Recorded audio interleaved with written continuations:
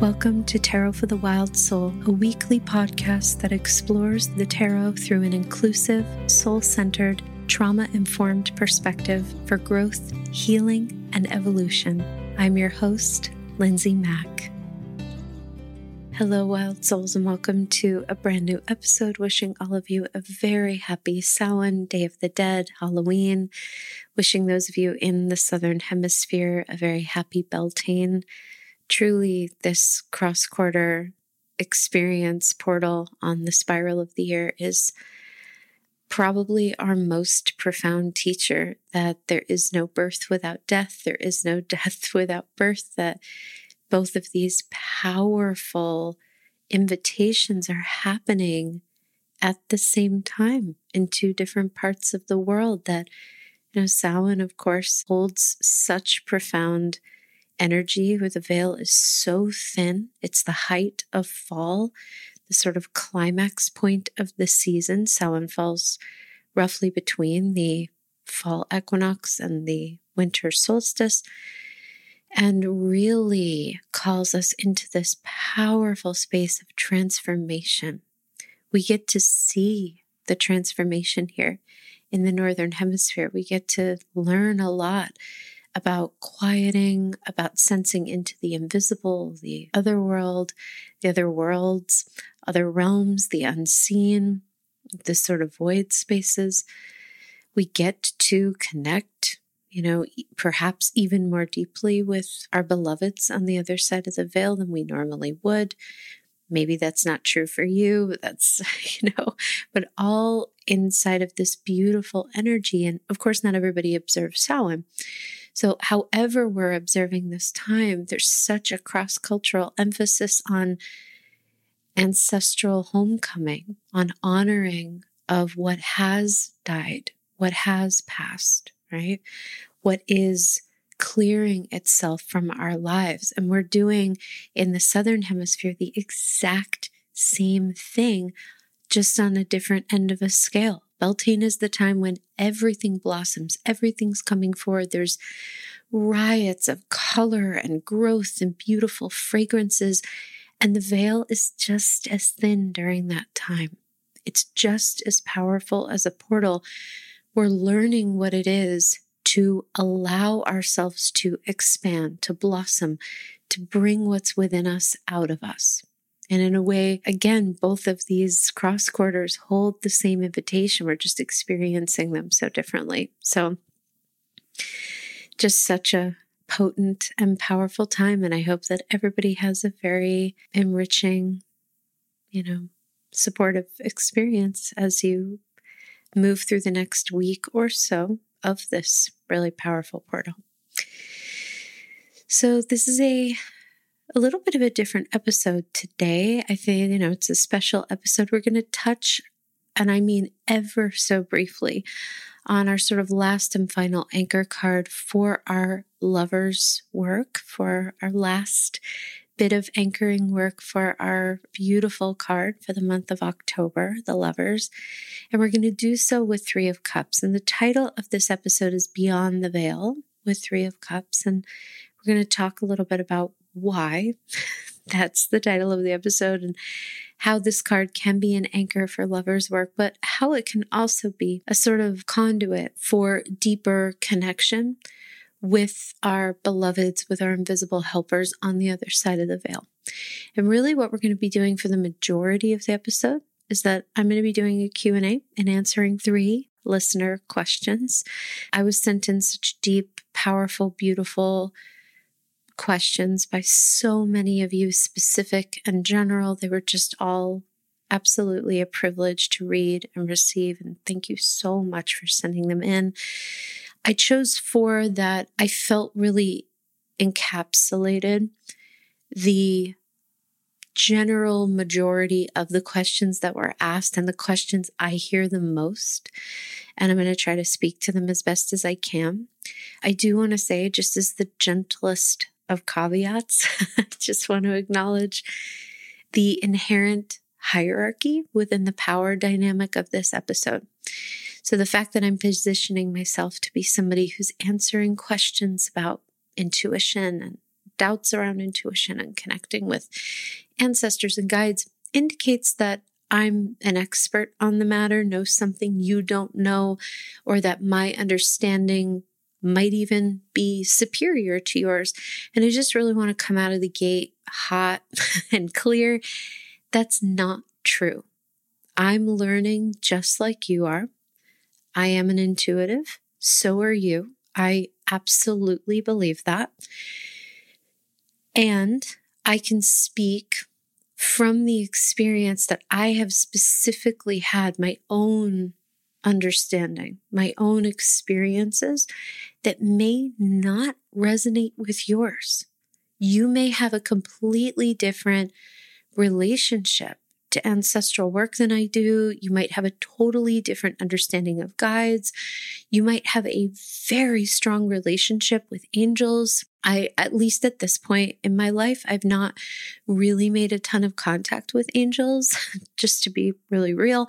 I might not ever. You might be, very deeply connected to mediumship. I'm not. So I just want to really acknowledge here that this is really, it's not so much advice as it is just a gentle invitation around the answers to these questions that hopefully will lead us to just, reflect, think for ourselves, think critically, consider different ways of understanding. And I'm going to do my best to really stay tethered to humility as I talk about them and really make sure I'm naming throughout answering these questions, like in my experience, or this is what I know today, because that is my truth. I don't know everything.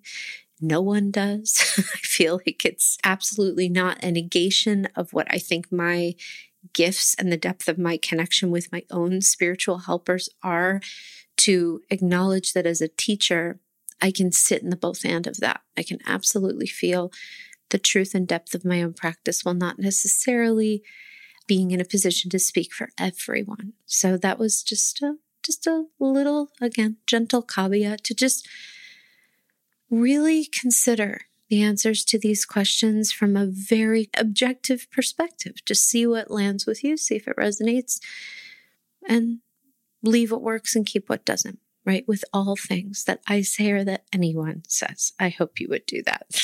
So we've been doing work with the Lover's card all through the month of October, and the invitation, as we've been talking about, the Lovers really shows up as a very strong mirror in Soul Tarot and invites us to kind of identify where we get caught in old stories, where we're sort of clinging, grasping for something outside of us to validate us in a way that only really we can validate ourselves. And I think that ideally, the place that the Lovers can take us is to a space of observation and awareness of these places of woundedness or patterning without condemning them, right? Like we can observe and be like, whoa, there's pain here that's born of this, or there's wounding here born of that, or this person receiving this kind of validation or reaching this kind of life goal is really hard for me because it makes me feel like I've been forgotten or there's not enough for me. And so if we're not really conscious of where we get caught in that sort of Lover's hall of mirrors, we can chase after things for years that take so long to come to us, not because they're not necessarily for us, although some of them might not be, but because it's the meaning, it's what's underneath it, it's what's driving it that might be sort of out of alignment, right? So the work we've been doing with this is to kind of let those things rise to the surface this month. I know for myself, they certainly have for me, some old things and some things maybe I wasn't quite aware of. And all of that is to really help us to open to something different, to see that we're enough, to love ourselves, and not to cut away from desires or wants or longings for a relationship or for certain life goals to be attained. The Lovers, again, never says that any of that is impossible. It's ruled by Gemini. It's all about the interpersonal, but it is here to really clean up any area that we're, again, sort of grasping for something out of an emptiness within us. And if we're projecting, if we're sort of transferring out what we're not able to internalize, will also clarify that for us. So we've been looking at a couple of different anchor cards this month to help us with this work. We've been looking at Two of Cups as a way to say, how can we radically love and embrace ourselves as we are, sort of flaws and all. We looked to Seven of Swords as a way of saying, like, where do we get caught in the myth of not enoughness? Like, we're not enough, so we always need more, more, more. And that one, for some of us, especially if we're always evolving and always growing, is a tough one to internalize. And then last week we looked to Death as a way of sort of honoring and ritualizing these big places of change that inevitably come up when we realize they're just not serving us anymore. So this week we're looking to Three of Cups. Now, Three of Cups can be a couple of different things. You know, the core message, the core interpretation, classic interpretation of this card is not wrong. And it's not a problem either. But typically we look to this card as being one that draws us into some kind of connectedness with other human beings, a sacred act of socialization where we're sort of coming together with a shared spirit in some way. It's usually not for a long time, although it could be. And this can be in person, it could be online, it could be any way, any method of connecting. And one thing that I've said before on the podcast that I think, again, is useful to repeat regarding Three of Cups is that it can feel a lot like if you've ever had an experience of a really special class or course that you were a part of, if you were a part of a band group or a play or a band period, if you were a part of a core group of activists or of action takers, or of, if you're a part of a team that just absolutely is amazing, that's all Three of Cups energy, right? We can't sustain it forever. It's not meant to be forever. But when we come together, we sort of drink of those shared cups and then we move along. So that absolutely can be, it's a crucial part of what Three of Cups is sort of capable of bringing in. But you and I both know that's not always what it is, because sometimes we don't have that. Sometimes we're not even available for that. And it can be really challenging if we're introverted, if we're not in a space to sort of be in that shared community. So then how do we connect with this card?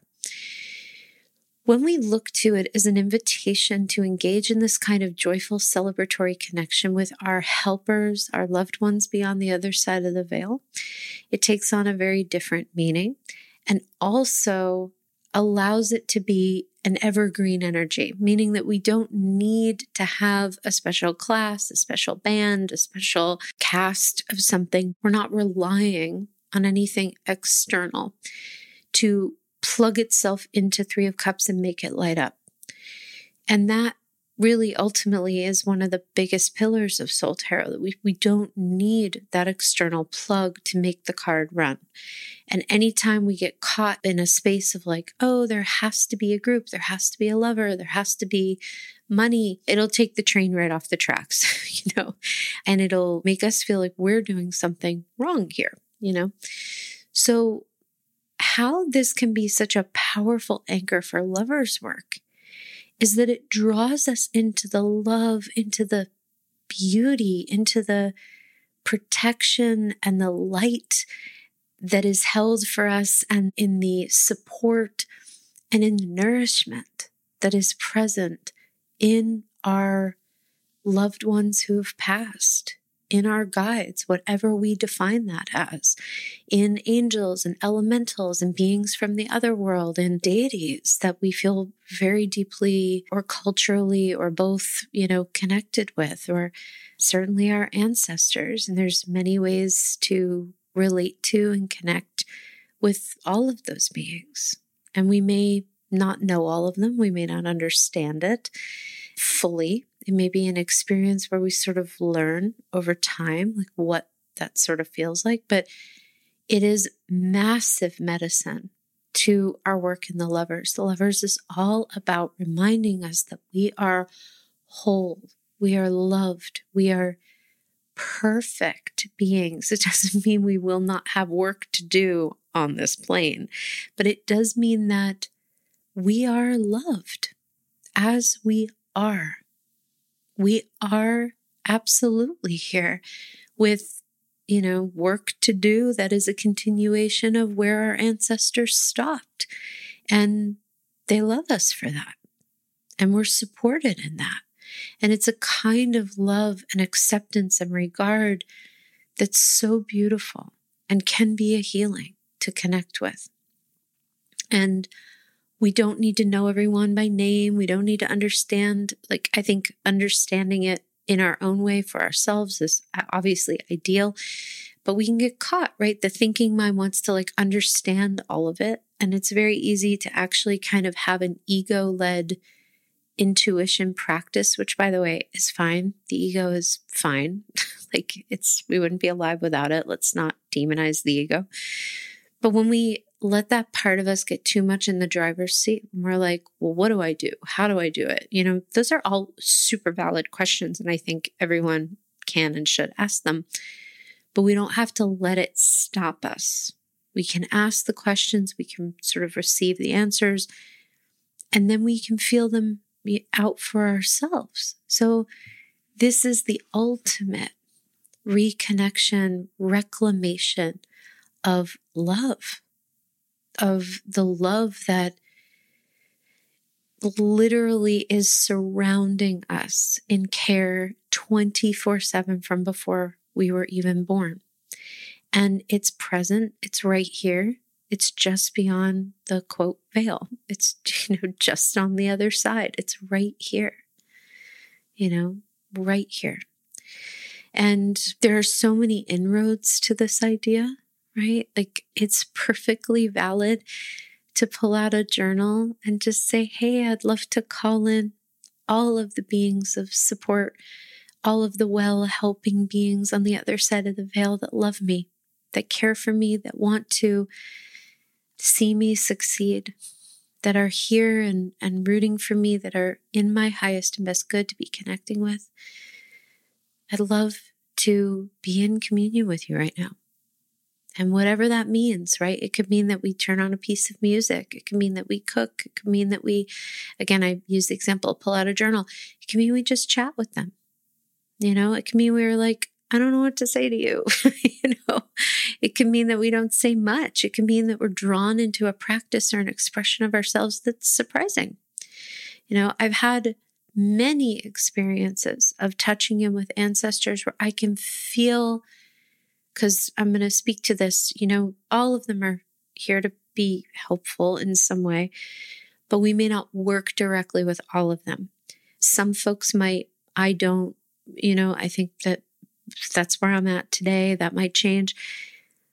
Some ancestors were here to heal the legacy that they left behind. So some of that imprint of kind of their resistance, their over energy of, no, you can't do that, or it's not okay to be in play, or it's not okay to be joyful, we can hold. If that comes up during a 3 of Cups experience, I don't know what to do. I don't know how to engage. I don't feel comfortable with this. Obviously, if we don't feel comfortable, we don't have to continue any kind of practice. But if we catch ourselves in a space where we're kind of recognizing this is an old echo. This isn't mine. This is something that I remember in this ancestor of mine, or I can feel isn't really mine.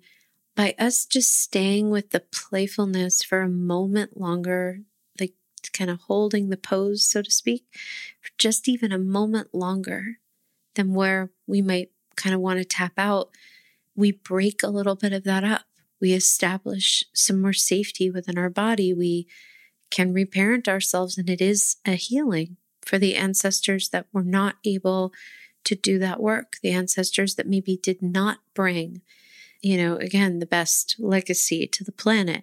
And we also heal the ancestors that are still growing on the other side of the veil, that want to help us to evolve and to grow in this way. So it's quite complex, but even that feeling of I don't know what to do can be an inroad, right? So what a powerful anchor to lovers' work, that we don't have to be perfect. We don't need to do anything special. We can just call up to them. We can just say, hey, I'd love to connect. The example I just gave you, the wording of it around like how to call them in is similar to wording I use. It might not be what you use. It might not resonate for you, but you're welcome to look at the transcript for this podcast episode if it resonated with you, because if you need a little bit of guidance and support on sort of where to begin, it might be helpful to work with that general idea of languaging, that we can just show up as we are and just see how it feels to connect and be in that beautiful Three of Cups acknowledgement and honoring, right? Three of Cups is not a card that lasts for a really long time. And it's not to say that we can't be in beautiful, perpetual communication with these beings, but we tend to want to really grip onto intuitive experiences. Like we were so tuned in before and now we're not. And we were feeling our ancestors so strongly here and now we're not. That's all good information. Intuition is spiralic too. It comes and goes and ebbs and flows. It has tides like everything else, So how can we play with this idea that this is a birthright, that we don't need anybody to show us how or tell us how? We can just simply touch in. We can be really clear about what we're available to receive. We can draw a boundary in that way so we don't feel like we're going in with no armor at all. But can we open? And can we feel into that birthright, right? That absolutely beautiful permissioning that comes when we engage with this card as a sort of a catalyst for deeper work with our helpers on the other side of the veil. So that is my 2 cents about this card as an anchor for lovers' work, as an anchor for work that we can do, and really delight that we can draw from around utilizing this card as an energy and as an invitation for intuitive development. And now I'm going to drift into some questions. I'm going to try to do the best I can to answer them efficiently and respectfully and humbly. So this first question is from Anonymous, pronoun she, her. And their question is this: I feel my ancestors coming around and having an interest in the work I'm doing these days. I know that some teachers recommend working with those who are 100% healed, but I'm not sure any of mine are. Is there a way to work with them in the knowing that they haven't healed the harm they've caused yet? So this is such a good question, and a lot of people asked about this. Like, how do we work with ancestors? What if we have ancestors who were abusive, who caused direct harm? Like, are we just supposed to call those folks in?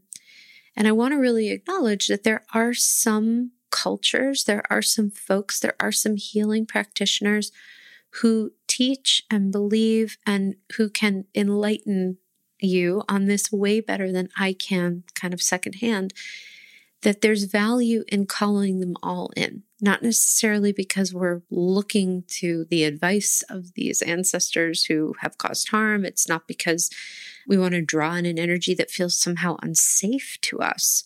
But again, I think there's something to be said, certainly for being open to a million perspectives on ways to engage in ancestral work.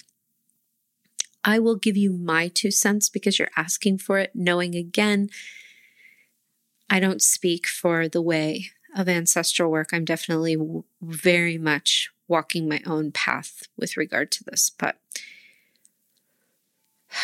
I think that, first of all, we're not used to the idea and the concept that we can utilize our words to create really sturdy guardrails and boundaries with our energetic availability. Meaning, we can utilize words like, I call in all of my well ancestors. We can also say, I call in all of my ancestors who are of highest help deepest good, who really can be of help to me in this moment, right? We don't have to just say ancestors. We get to choose that. We get that autonomy. That autonomy belongs to us. And if we're worried, like, oh, what if I'm leaving an ancestor out? Again, I have had reparative experiences working with ancestors on the other side of the veil who have caused harm. And the value in them coming in and working with me is that I have caused harm as a person. Like, I have caused harm in many ways, as I'm sure many of you have, if not all of you have. I think all of us have caused harm in some way or another in our lives. And by acknowledging that this ancestor, whether they are, quote, healed or not, sometimes it's not even about a communication. Sometimes I will be calling in, just being available. I'm available to receive guidance, medicine, support from the ancestors who are of the highest help, who are in my highest and best to engage with. Just like you wouldn't pick up the phone to Auntie whomever, or to a parent, or to this person in your family, the same kind of goes for the other side of the veil, in my opinion. But again, that's just my opinion. There are people who may heartily disagree or may have very deep practices that are connected to, like, all ancestors bring medicine. And I believe that too. But again, that's why I think I have to start this by saying, like, you're talking to one human being about like a huge thing. But going back to what I was saying, that sometimes it's not even about communication directly. I can recall an experience where, related to this, to like not like the best, quote, ancestors, I was asking for a lot of support, from my ancestors. I was being like curious. Like, I have no idea what led me down there. Intuition, probably their guidance, who knows? But guided to learn a little bit more on my Irish family, my family who immigrated from Ireland. And my father knows a lot about this family line, but I was really curious. I have a great grandfather who caused some trouble, not good trouble, like caused some problems and some harm while he was alive. And it's been a very interesting thing in my lineage. It's a very complex tapestry that is woven around like badness.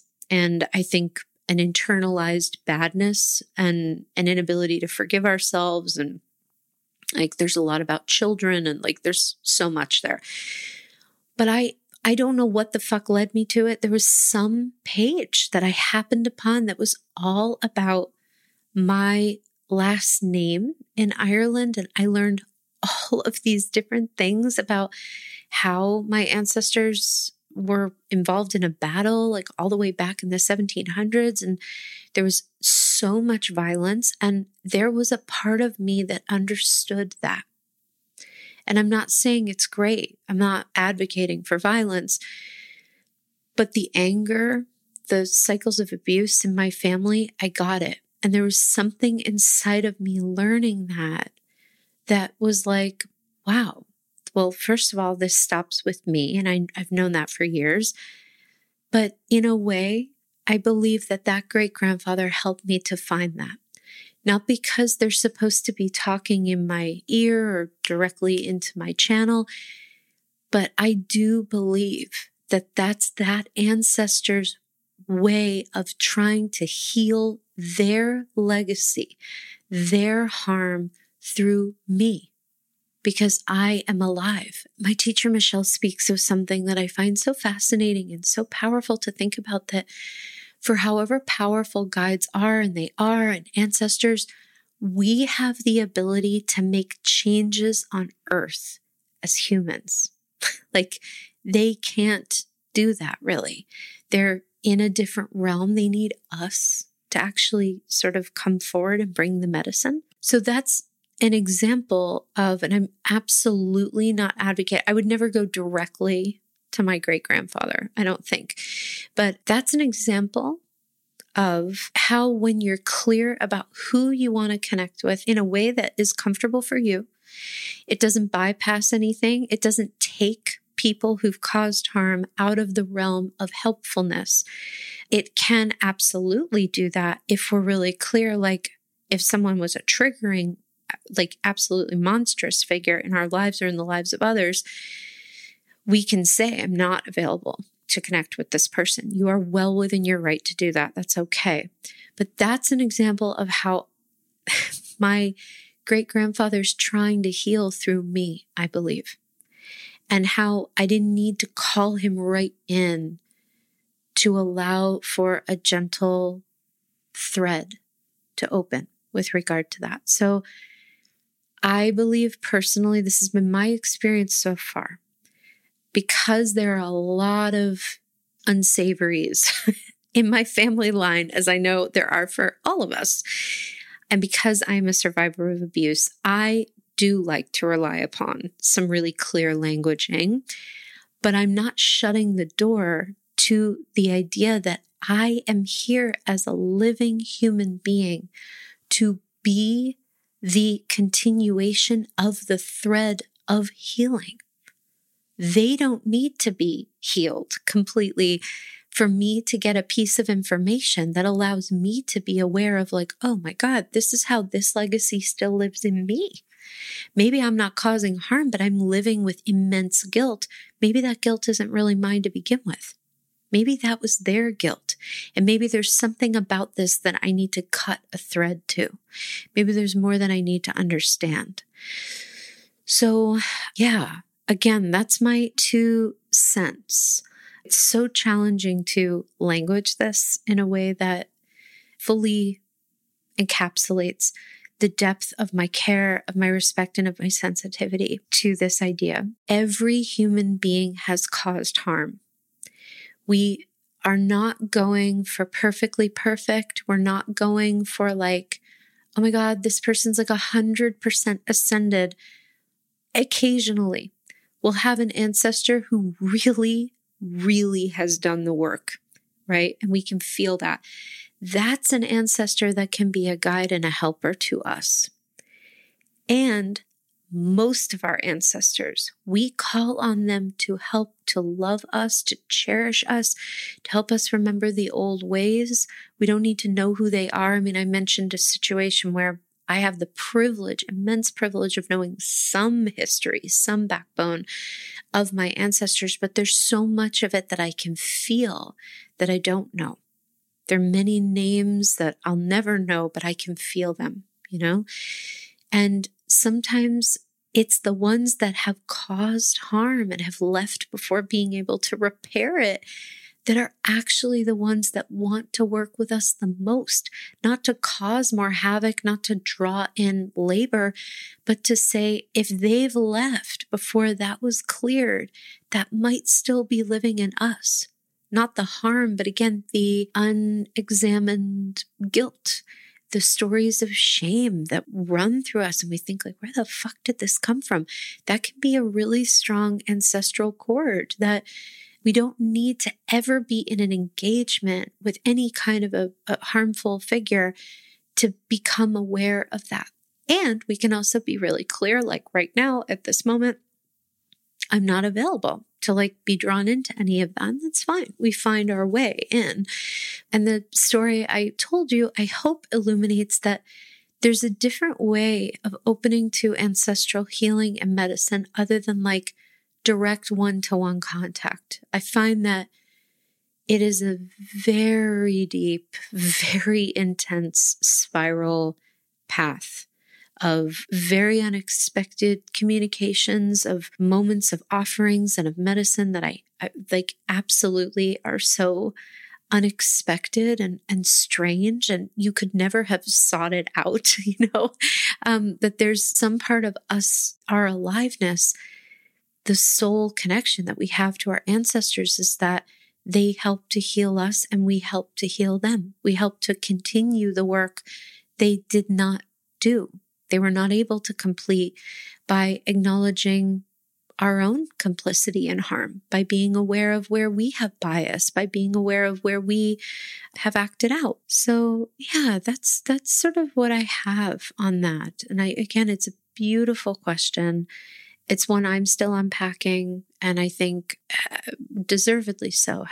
There are a million ways that we can look to it, but I hope that this helps to clarify some of the ways that we can draw in our own autonomy, our own availability, our own sort of boundary work with this work, and how it is really valuable to allow some of those invitations to come, and how they can come in an indirect way that does not perpetuate harm, and does not trigger. And by the way, if we ever feel that something is triggering or unacceptable, we can always just say, I'm not available for that. Bye, go away and don't come back. Like, that's okay to do. We can always change our minds if for one moment or another we may want to. Okay, so second question is from Candace. Pronouns are she, they. Candace says, long-time listener, first-time caller, smiley face. You've answered a similar question before, but it's a hard one for me, and I'd love to explore it a little bit more. When I feel like I'm listening to my gut, how can I be sure it's actually my intuition and not a trauma or pattern response? If something brings up intense emotions, how do I know it's an intuitive response instead of a trauma reaction? What are the questions I can ask myself, the time I can take, or activities to get to the difference? So I think that there are some ways that can provide an inroad. And then from there, we can sort of develop our own practices to serve and nurture, right? Trauma is very often, not always, and obviously I'm not a therapist, I'm not a licensed professional, so just know that I'm speaking about this wholly and completely in the capacity of, number one, my pay grade, and number two, in direct response to the question you're asking, like, how do we know whether something's intuition or trauma? Trauma is like a fire alarm. It's usually, the energy of it is very emergent, it's life or death, it's very extreme. In my experience, and I don't think it never happens, but I think even when our intuition is coming through so powerfully, so strongly, it doesn't quite have that same effect. There's a power and an intensity to the knowing, but it's not a scream. It's not an alarm bell. It's like a very strong, clear, this is the direction. Please take this direction. There are also other qualities to the difference. Like trauma comes from a part of us that has been so deeply either exposed to something, or obviously there's a huge experience of stress that either wasn't able to be fully integrated at that moment or overwhelmed our capacity to cope. And remember, the thinking mind wants to protect us no matter what. And so it does that by basically saying, like, hey, this thing could be a problem. It scans the environment like, hey, this thing could be a problem. So if we start noticing that our quote unquote intuition, if we can't tell the difference, how we absolutely know that something is trauma or brain is when it feels literally like a siren in our ears, when it is highly emergent, when it seems like we have to do something like right this minute now, when there's a should attached to it, or especially if there's a what if. What if you don't do this and this thing happens? What if you do this and this thing happens? That's all trauma. That's not intuition. Should, you ought to, why didn't you? If you don't do this, this is going to happen. That's all sort of trauma, thinking mind, pattern response. It's not a problem also, but it's not always the truth, right? It's the brain, it's the thinking mind really trying to protect us from further harm. So we don't ever have to demonize this. It's very uncomfortable, but we can be aware, like, okay, sometimes for me personally, I'll have a seesaw experience where I get I land on something that's strong and resonant for me intuitively. And my thinking mind bucks at that and will be like, hell no, you can't do that because this thing could happen and that thing could happen and that thing can happen. And then my attention has to go to the thinking mind. I have to take care of that part of me. I have to remind it, it's safe to trust. It's okay. And also thank you for trying to keep me safe here. And then once that part of me has been respectfully spoken to, or has been, if I've drawn a boundary with that part of me, or if I'm saying, no, thank you to it, like we can respond to that part of us however we see fit. Then I can move back to intuition and sense into like, what was the depth of expansion within this intuitive invitation that triggered off this traumatic response in me, or triggered off this thinking mind response of contraction, or whatever it might be. So sometimes it's both. So those are some of the qualities though, the what if, the should, this could happen, risk versus reward, or this is how this could happen, or that could happen, or whatever it is. And sometimes we do have pattern responses, like, if we have a lot of social anxiety, or if we've been bullied, and if it feels really hard to connect with community. I can think of an experience where I came together with a couple of wonderful people in the desert who are all very dear friends of mine, who I knew before we went on a trip in 2019. And all of us really bluntly and really lovingly made space for each other around how big of an expansion it was to all go away together in an intentional way. And for me, my thinking mind was literally like, this is life or death. You cannot go to this. It wound up being probably one of the most important experiences of my life. And so I was able to acknowledge, like, there's absolutely an understandable part of me that's been really burned by friends, that doesn't quite know what I'm in for, and that it is a very scary leap to that part of me. But is there a core intuitive knowing to go on the trip? Absolutely.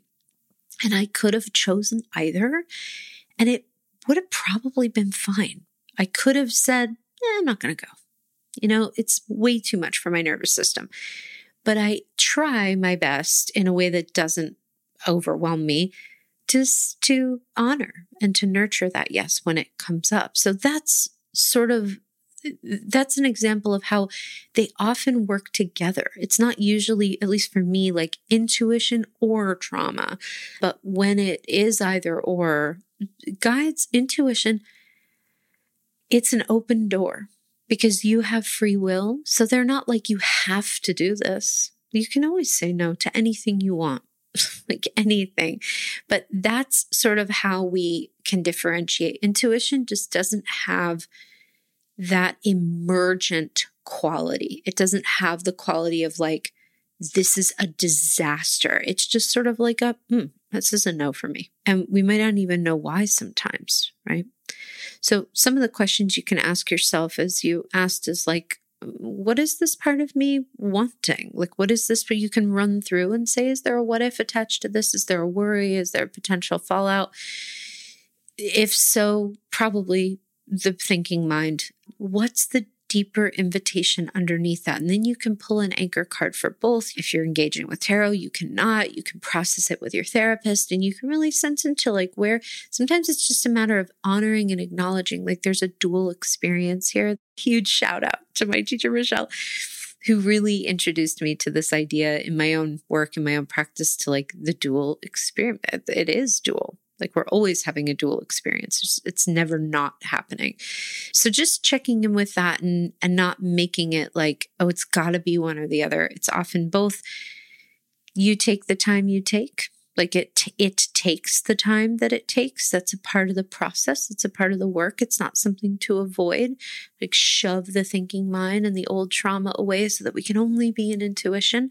We engage with intuition to heal the trauma. So that's a part of what we can do to provide a sense of reparenting and safety, to be able to show the thinking mind like, sweetheart, it's safe. It's okay. And let's say it isn't. And we can say, thank you so much. You're right. Like there's more to be learned here, whatever it might be. I don't know if there's activities you can do, but just starting to sense into the difference can be really helpful. So I hope that serves. Our next question comes from Anonymous, pronoun she, her. Hi, Lindsay. Recently, I've been feeling a pull to connect with my guides and my ancestry, but can't seem to find a way to do so where I feel safe and comfortable. I realized I carried a lot of fear around the subject as I tend to associate guides with ghosts, spirits, and then spiral down into a fear of opening a door I might have no control over. It's fair to say I watched too many paranormal movies. I was wondering if you had any advice on how to open that door while feeling safe and empowered while doing so. Wishing you all the best and thanking you for everything you do. So valid. So valid. I chose this question partially, well, it's a wonderful question, like all of them are, but because I think you're speaking to something a lot of people struggle with. And I thank you. I thank all of these writer-inners, but I especially thank you for just naming it. I could go into a whole conversation about how, the media and movies' preoccupation with the horror of the other side and the other side of the veil has really provided, I think, sort of a weirdly, it's like, there is like a colonialist ripple effect to it in a weird way. Like there's something inside of it that's patriarchal, isn't it? Because there is this profound world of spiralicness and beauty and mystery and the unknown that is just pivoted toward fear. Now, I love a ghost story and a ghost movie and a horror movie as much as the next person. I love a ghost novel. I'm into it all. But I can also, I can see that the perpetuation of that is hard. It does create a tremendous amount of fear and anxiety about like, why the fuck would I open myself up to this like spiraling madhouse potentially that like could take me hither and thither. So I just want to assuage you that's not going to happen, and it doesn't have to happen, right? It's totally valid that you don't feel safe and comfortable right now, but you can start to draw in and establish systems of safety for yourself. When I first started I've been doing ritual work since I was like 12 years old. But when I really leaned into this path, there were a lot of things that I needed to do, a lot of clarifications I needed to make with my guides, with whomever I was communicating with, that I needed to do to make me feel comfortable. And so I go back to something I mentioned before in the call, which is like, your word is one of the most sacred parts. It's one of the most sacred, powerful tools you can lean into in this whole process. Like you being able to say, here's what I'm available for. Here's what I'm not. This is what I'm open to. This is what I'm not. And I've used that languaging a million times now on this call. Like I'm only available for the guidance and, for the helpers on the other side of the veil that are in my highest and best, that are here for my evolution, for the love and care of my being. So we don't want to just open the door because who knows, right? There are tons of energetic beings and we don't have to be available to all of them. In fact, we're advised not to be, but, open to all of them. So I would say start where you are, acknowledge like, I'm nervous for this. Like I have a lot of worry about like how this is going to go and what this is all about. Be really gentle with yourself and use your words, and if you don't speak them aloud, you can sign them, you can write them, you can whisper them, you can say them silently to yourself in your head. You can be really, really fucking clear. This is who I want to communicate with. The end. If something ever feels uncomfortable, you can say, not available for that. Thanks and no thanks. See you later. Go away. Do not come back in any form, in any way. So we learn to open the door while feeling safe and empowered over time, but you have to find your way in. And I think that if you can hold a space of okayness, that like just the very act of reclaiming that sense of sacredness and love and safety and care with your helpers is probably one of the best things you could do, but again, we find our way there over time. So start from where you are, use the clarity of your intention and see what works for you and what doesn't. And if at any point it ever doesn't feel okay, you can always say, I'm closing this door. I'm not available for this. and clear the energy and give yourself some time. And yeah, that was our third and final question. Whew, man, y'all brought it with these questions. It was such an honor to be able to speak to them. Thank you for trusting me with them. And again, just want to repeat that the guidance that I'm offering may not serve you, might not resonate with you. And that's, honestly, to be expected. We all have different inroads. That's a part of this, is that there are so many different ways of engaging with our guides, our angels, our ancestors, our elementals, whomever we feel called to work with, to touching in with that huge, loving spirit family, that are just filled with helpers and beings that adore us and want to see us do well, want to remind us of how loved we are, that we are an expression of love. We are an expression of divine, and we'll all have different inroads to that. We'll all have different journeys to it. So to be able to have the privilege of witnessing you in your questions and your journeys right now, in your beautiful work around connecting to these spaces, again, is a huge honor. So thank you for, again, trusting me with it. I'm wishing you a very, very blessing-laden Halloween, Day of the Dead, Samhain, Beltane, whatever you're honoring this in the next week or so. Just hoping that it all feels deeply supportive for you. We're going to be back with another episode next week. And then starting after November 5th, I'll make a bigger announcement about this in the November 5th episode. I am officially switching over to bi-monthly episodes. Pregnancy has gotten to the point where the slowing down process is beginning. So my body and my brain and my tiredness and everything, it definitely feels really right to be present with all of you twice a month rather than every week. So again, you'll have an episode next week, but then starting after that, we'll do every other week. And I think it's going to be great. And we'll do that until I go away on maternity leave in late February. So just thanking all of you for being here as always. And until we meet and connect again, please take exquisite care of yourselves.